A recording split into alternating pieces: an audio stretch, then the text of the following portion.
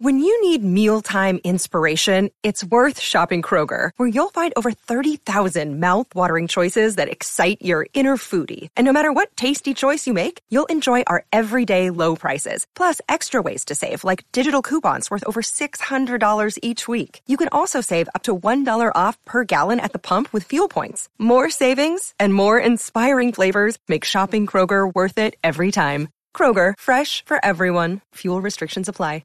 The Law School of America. Americans for Prosperity Foundation v. Bonta was a United States Supreme Court case dealing with the disclosure of donors to nonprofit organizations.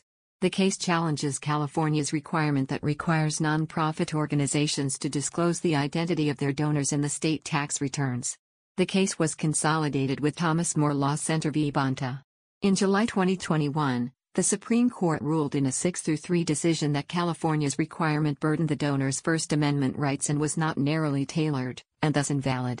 Background: under federal law, nonprofit organizations are required to provide the Internal Revenue Service, IRS, with a list of its major donors, those that donate more than $5,000 or 2% of the total donations to the nonprofit in a year, with their annual tax forms, Form 990.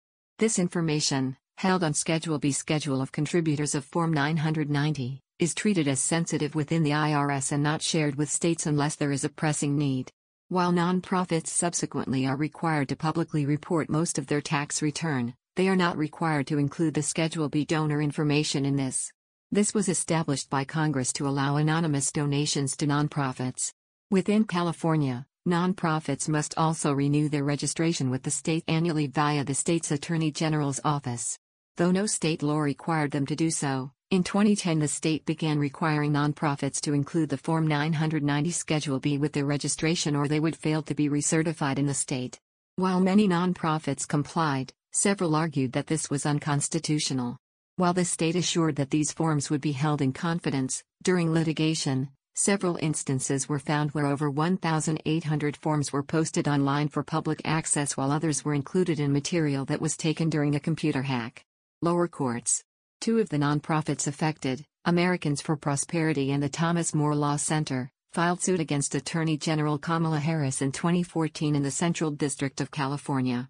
The two nonprofits argued that the California regulation on disclosure violated their freedom of association under the First Amendment and would scare away donors who otherwise wished to remain anonymous. The district court granted a permanent injunction to prevent the state from collecting Schedule B from nonprofits in a ruling in April 2016. Since the case was filed, the defendants shifted from Harris to Xavier Becerra, AG from 2017 to 2021, to Matthew Rodriguez, acting AG in 2021, to Rob Bonta. The state challenged the injunction to the Ninth Circuit. There, the Ninth Circuit reversed the district court ruling and lifted the injunction. In its arguments, the three-panel Ninth Circuit ruled that there was a compelling state interest to have the donor lists from the Schedule B form to police charitable fraud.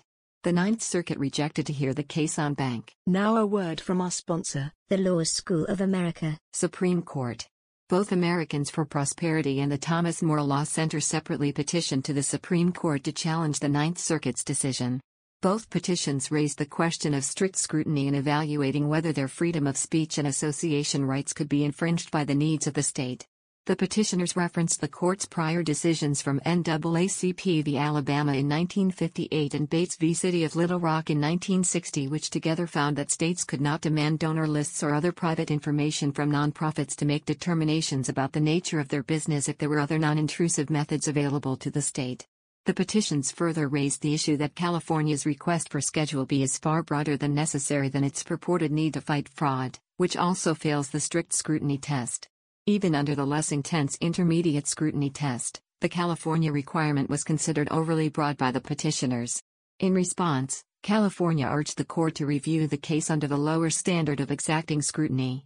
Under the state's argument, the request for all Schedule Bs is necessarily broad so that they may review records when complaints are filed against charities among other work, beyond just policing fraud. The state also asserted that there was no evidence from the petitioners that showed that this disclosure of the donors' lists had slowed down or scared off potential donors to nonprofits. The state claimed the public disclosure of the Schedule B forms were shortcomings but otherwise did not affect their policy. In amicus briefs prior to the court's certification, Several other nonprofits wrote to support the petitioner's case, concerned that upholding the Ninth Circuit's decision would endanger disclosure of classified information such as the terrorist screening database and would hamper law enforcement.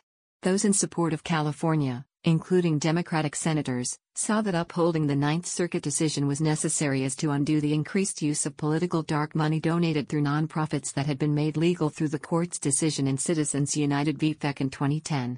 The court certified both cases in January 2021, consolidating them under Americans for Prosperity's petition.